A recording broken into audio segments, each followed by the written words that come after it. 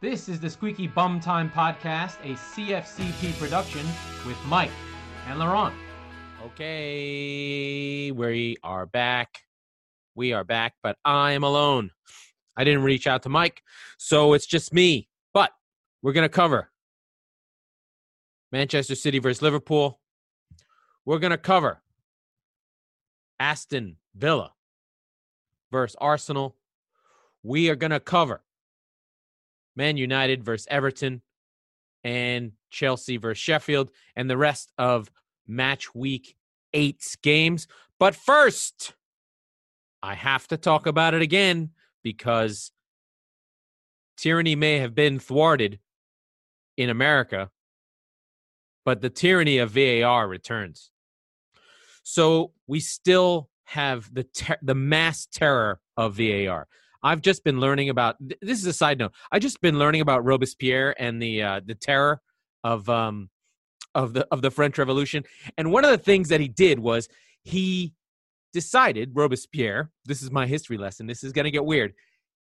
Is that they started killing people because men were virtuous, and the thing that made them not virtuous was infighting and whatever. And if he could remove the aristocracy or whoever was non-virtuous according to him, then men would be virtuous and we would have an idyllic society. That's what VAR is. VAR is trying to make football virtuous and perfect. And in trying to do so, it is destroying what it is trying to be. It's trying to make things better and make them perfect in a perfect world where there is no perfection. No one can prove that any of these things are perfect. No one can prove that any of these things are right. So we had more diabolical handball calls, more diabolical offside calls. The first one being Leeds' game-tying goal would have brought the game to 1-1 versus Crystal Palace on Saturday early. Bamford was offside because he pointed his arm out where he wanted the ball, and because of the new handball rule, which is also stupid, he was offside. That would have never been offside in any point of the over 160 years of soccer, of football. We are trying to make a virtue out of sport. It is not virtuous. It is a game, and sport are played by men, and people are making calls. It's not that important. You don't have to be perfect. It's not measured to fucking nuclear time. It's just men kicking a ball trying to score goals. The money will be there regardless of whether the result is right or not. Shit, it's been corrupt for fucking 100 years. Why are we trying to fix it now? So that was one. Wolves lost to Leicester on a handball that was a yard away from another player. A cross was kicked into a man's arm, and they called a penalty. There is no human way that could have been avoided. Completely impossible. Completely impossible. In City's game versus Liverpool, another handball call when a ball was kicked into another man's arm that would never have been a penalty ever in the history of soccer until now. In the Aston Villa Arsenal game, a goal was scored in the first 45 seconds that had no way of being saved ever in a million years. It wasn't seen. Nobody protested. Nobody cared. Nobody even thought that it was a problem until they reviewed it and the goal was chalked off. What are we doing? Why are we doing it? Who is it for? We have avoided tyranny in the United States for now, but we have continued the tyrannical desire of sport to be more virtuous via instant replays in every sport and is ruining them in every sport. Basketball, NFL, baseball, now the Premier League. Everywhere we try and make virtuous perfection, we ruin that which makes us human. Stop trying to measure everything and make them perfect. Be human. Be human. That's why we like sports. We are watching humans do incredible things because we can't do them as mere mortals. We love them because they're more perfect than we are. Stop trying to make them perfect. The result will be the result. We'll all be happy. It will be fine. On to the football. Okay, the big game was Manchester City, Liverpool. I was not in my normal perch of pain on my couch. I was instead driving. So I watched this on my phone while I was driving. Don't tell anyone. I did turn it off when I saw a cop. But this was a interesting game, very tactical.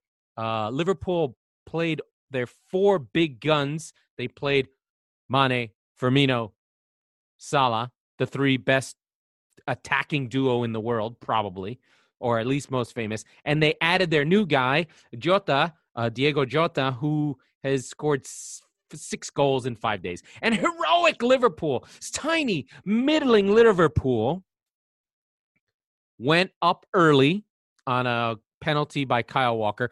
I think City were a little bit all over the place. They didn't know what to do with the 4 attackers at once.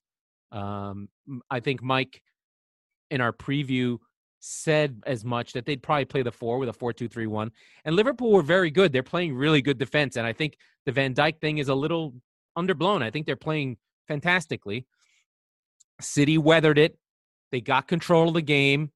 They're still having the same problems that they have been. They have a very good defense right now. And it took time to get De Bruyne on the ball. And City leveled the game through Gabriel Jesus. Shockingly, scoring goals requires a striker. Surprise. And City got into the game. We had a chance to go up via Kevin De Bruyne on that dubious handball that I did not want. I did not want that goal. That's how fucked up VAR is. It doesn't even want me to win, my team to win, because how we got that was poor. And Kevin De Bruyne inexplicably missed. And this first half kind of ended. And the second half, the teams petered out with a little bit of this fatigue thing that's going on that I'll cover after I do the games. But City are going to feel good about this, and so are Liverpool. I think if you're a City fan, you know how bad City have been defensively. You know that anytime teams break through our midfield, you're petrified and think they're going to score. That is not the problem right now. City have 2 capable center backs in Diaz and Laporte. They have a creative left back in Cancelo, who basically plays as a midfielder, who played really well defensively today. And Kyle Walker, who had been our best defender until today. He gave up a penalty and got spun around a couple times. But hey, you're going against Mane. And City will feel really good. City had a couple of good chances, 2 shots on target. One was the goal. The other was Raheem Sterling on an almost nutmeg. It does get through Alisson, but it loses a lot of steam, and Matip cleared it off the line. But it was a good game. It was a tactical game. Lots of rain. City still are not creating things. And I want to give David Silva a real shout out. I don't think I realized how big of a deal he was going to be to not be there. If you see in La Liga, Real Sociedad, a good team in Spain, is now in first place. it's not a coincidence that David Silva's on that team. He's just a winner. He does things that you just don't really realize. As a person who watches a lot of games, I now realize the places that David Silva would be that he's not now. I don't know if that makes sense. It's as though you watch a game as a City fan, you expect there to be a certain person in a certain space, and he's just gone. He's not there. And he used to be there. So it's the absence of options. It's like this weird midfield gap. Like the center back would have the ball. It would go to the holding midfielder, and David Silva would be the next progressive pass up, and he'd find a pass around the corner to Sterling or Sané. That nobody's there now, and it's only De Bruyne as that option. I don't know who the person is supposed to be there, or who's supposed to take up that space, or if they don't know how, or they're just marked, or whatever. Just nobody's there. It's very strange. I do think it's more that the space that David Silva used to take up is now being used as a defensive midfielder, where Rodri and Gundogan are playing next to each other. Whereas when Silva played, Fernandinho would be on his own, and he would play ahead of him. Anyway, it's very intricate, deep nerd stuff. But City played well, and they listen. They are a good defensive team now. Their problem is they can't score. So City will take the draw. I felt good about the draw. I didn't feel sad. I mean, it was a chance to get points, but, what are we going to do? I have to sneeze, so bear with me. The next game to talk about is Arsenal-Aston Villa. Arsenal got whooped. They have the same problem as City does, except they have a solution. They're choosing not to use it. And I'll get what you mean. So Arsenal lost to Aston Villa 3-0. And like I said earlier, a goal in the first 45 seconds from John McGinn, set up by Grealish, who's literally the best player in the world and fucking incredible. I just can't deal with him. There's a little bit of a Spice Boys thing going on with Aston Villa between Barkley, Cash, and Grealish. They just look like a boy band. They have tight outfits. They look great, which is awesome. and then throw in Ollie Watkins, who also looks great. The first goal was disallowed, but Villa stayed tough, and Arsenal just had no creativity. None. Zero. That creative midfielder is not there. I think that Arteta is having the same problem where he plays Thomas and El Neni, and Thomas Partey he's going back and forth and carrying the ball, but it looked like everything was trying to come from Bukayo Saka, and he's just not there yet. Willian's not offering much. Aubameyang is just not scoring right now. He's just not clicking right now. I thought, defensively they were okay. But Aston Villa, when they had chances, when they came forward, they looked really good. Their first goal was incredible.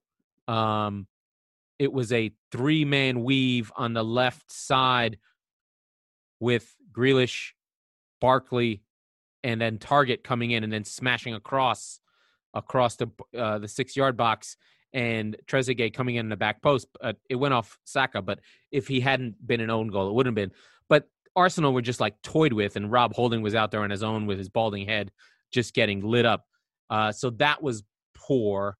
And then the second goal was an incredible pass from Douglas Luiz across to Ross Barkley. He one-times it from about just inside the 18-yard box, a one-time cross on the fly, volleyed to Ollie Watkins' head.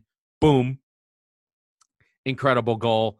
And then the last goal was just 3 minutes later, off a save, Emi Martinez out to Grealish. He runs 50 yards, 60 yards carrying the ball, fighting off tackles, leaves it on to Ollie Watkins, one-time finish. Arsenal just torn apart, unable to deal with the midfield of Aston Villa. So Aston Villa, really good. Arsenal now off beating Man United, have now lost 2 in a row at home. I think Arsenal fans are okay. I think they know that they're not quite there, but that's a tough loss. And, you kind of get the feeling that Arsenal might not actually be as good as Aston Villa. I don't know. The mighty have fallen. That's for fucking shit sure. Everton, Man United. Man United were in trouble. We thought that Ollie out. I still think Ollie out. He keeps getting these 9 live wins. Ultimately, Man United, they win the game. Fernandes is really good. I don't know what's going on with Everton. They can't seem to get it right. My notes on this game were that the defense for Everton was really bad. Holgate and Keane were just too far apart. And two of the goals that United scored were because, Keane and Holgate were just way too far apart. The first header from Fernandes, he was just on his own, just like a give and go. And the second, I don't quite remember, to be honest. And then Cavani scored late on a breakaway. But yeah, and they just couldn't create anything. They did have Digne and Coleman back, and James was there, so they had all their guys. They're still missing Richarlison, but it just seems like they just couldn't get it done. And it was a good performance by United, to be fair. I mean, I'm not going to discredit them. They went down early to Bernard on a break-in, and then from there they were able to really put the game away. But it was a good game. It was a game that when you don't mark Fernandes, you can see what happens as a number 10. So he was able to pull the strings and get things moving there. I think it was more that Keane and Holgate are not great defenders together, and neither of them came out, or Alan was able to mark, Fernandes in that game. So it was a little bit of a problem, but Ole is still not the answer. I don't care what anyone says. He's not the answer for United. And the sooner they can realize that, the sooner they can move forward. This team is not going to go anywhere, United fans. They're just not. Not the way they're presently constituted. They get lucky on moments. They have these things. They've got a lot of good players. There is a really good team in Manchester United. It is not there because of Ole Gunnar Solskjaer. He played Fred and McTominay again. They have a Pogba problem. No one can play him and be good because he's a loser. I've decided. Pogba, loser. Chelsea beat Sheffield.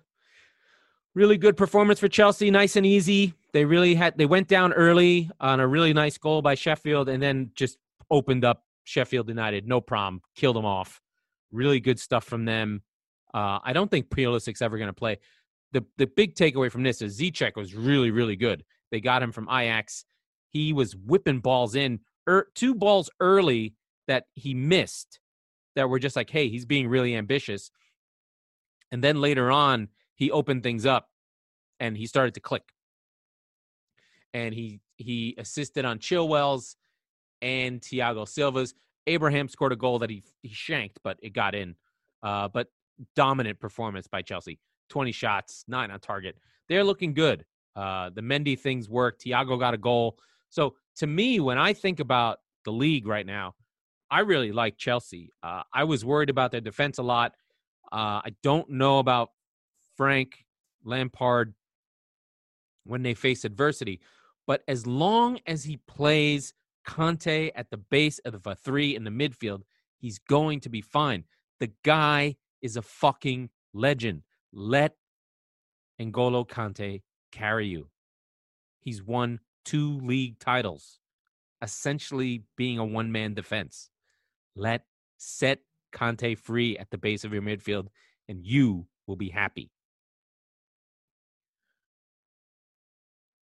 Other games of note, Tottenham beat West Brom. West Brom could have won this game, but first time we saw Bale, Son, and Kane all together. Tanguy and Ndombele in the middle. A good game. It's good to see them, but it was hard fought. A good win for Tottenham. They got lucky. I think West Brom had some chances. They didn't play well, but they got the win, and that's all that matters for Mourinho-type teams. Harry Kane on a faded header in the 88th minute. The goalkeeper probably could have come out and stopped it, but he fucked up. Leicester beat Wolves 1-0. 2 penalties, 1 dubious. Leicester, again, defend really well. Wolves are a tough team. Leicester, top of the league. The Broj, top of the league. Leicester do this really, really, really good job of blending veterans with youth. And so that allows them to grow players that they can move on. And Vardy is fucking incredible. I'm all in on Vardy. He's a fucking legend. Another game to talk about just because of the incidents. West Ham 1, Fulham 0. This game was going to be a 0-0 draw. It looked nasty. My guy, Ben Rama, another one of my friends from Brentford. Just want to make sure I've got his name. What the hell is the guy's name? Saeed Ben Rama, yes. And my guy, Jared Bowen, he came off, but Fornells came off. Once Ben Rama came on, he really opened things up in the final 15 minutes of the game. Laid it off to Souček, who had been largely missing in the 90th minute. Boom, Souček scores a goal. Then in the last minute, in the 95th minute, Tom Kearney from Fulham draws a penalty. They go to VAR. There wasn't a penalty. Then they called it. This game should have been over anyway.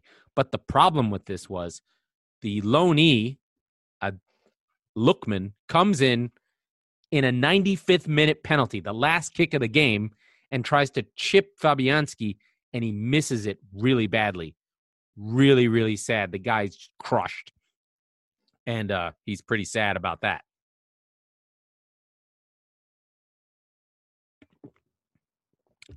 Moral of the story, don't try and fucking chip goalkeepers on penalties unless you can do it.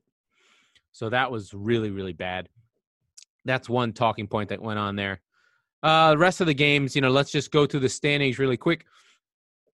Leicester winning the league. Leicester in first, Tottenham second, Liverpool third, Southampton fourth. They're playing really, really well. The Hasenhüttl Revolution is revolutionary. I love them.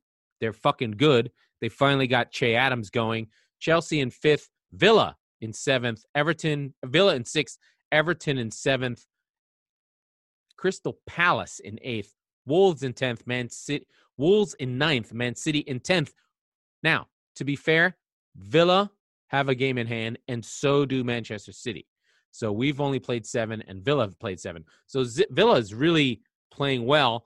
In terms of goals against, City, Leicester, Tottenham, Villa, and City, all on 9 goals allowed. Again, we have one less game, so maybe our defense is not as good. So it's really Leicester and Tottenham are the best defenses. On goal difference, like I like to talk about, the top team is Tottenham along with Chelsea on 10 goal difference. City's on +1. That 5-2 really hurt. Same with Liverpool. They're on +2. They had a 7-2, which is where I really look at. I really look at goal difference to really get a sense of who's really bad. So again, bottom 3, Fulham, West Ham, Burnley, Sheffield, all -8 or worse. So goal difference. Keep an eye on that. We are now in the international break. Fuck. Nobody likes the international break. Again, why the fuck do they have this? It sucks. But there's one other talking point that's going on, and it is this. The big teams, so Ole Gunnar Solskjaer's Manchester United, Liverpool's Klopp's Liverpool, and Guardiola's City have just been, and Mourinho complains about everything, so he doesn't matter, just been complaining about the number of games they have to play and this rule with 5 substitutes. So after the restart with COVID, there was a rule that allowed 3 separate substitutions like normal, but you could substitute 5 players. So you had 3 opportunities to change players, but you could change 2. So normally it's just 3 total, 1 player, 1 player. So there was that. That means 2 additional players, but only 3 changes. And that's to try and keep players fresh, whatever. Obviously, that benefits teams that have lots of money and big squads, like the rich teams.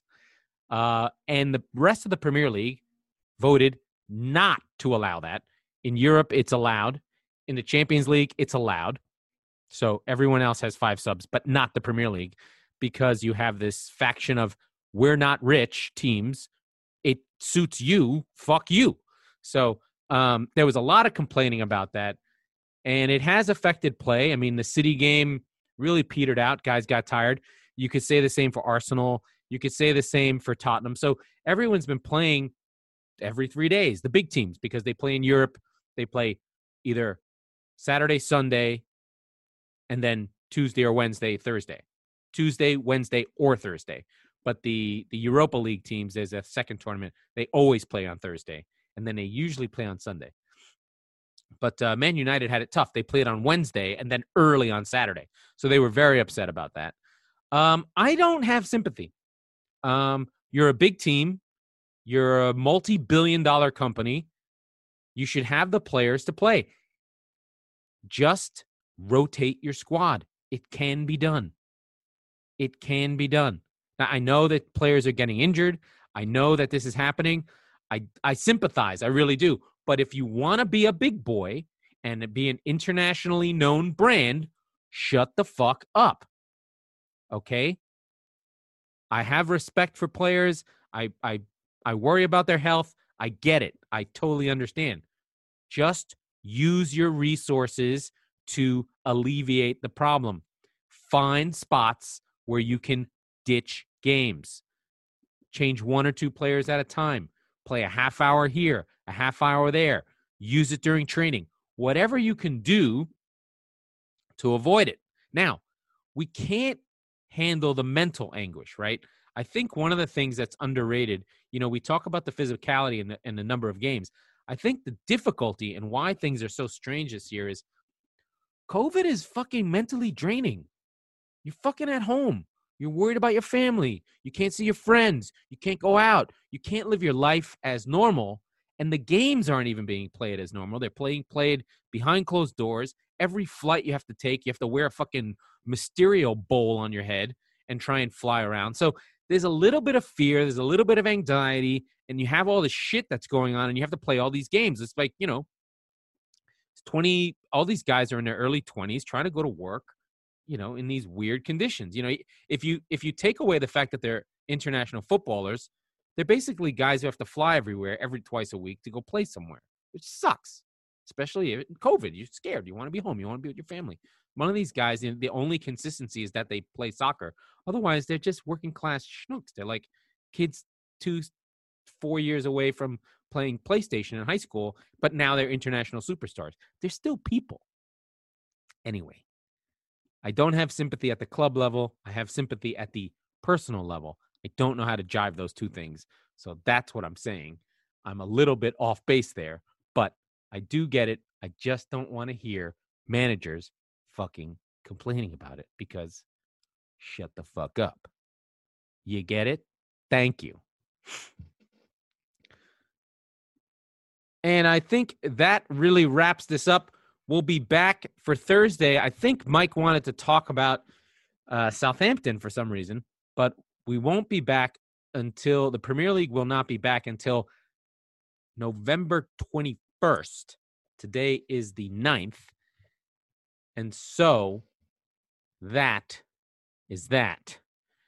Congratulations to President-elect Joe Biden. We are now in the, oh my God, Trump is going to stage a coup phase of the election. And I'll believe that when I see it. And if there is a coup, please go to the White House and start shooting. Because if it's that important to you, then stop a coup. Until then, shut the fuck up. Bum Time Podcast with Mike Salerno and Laurent Cortines.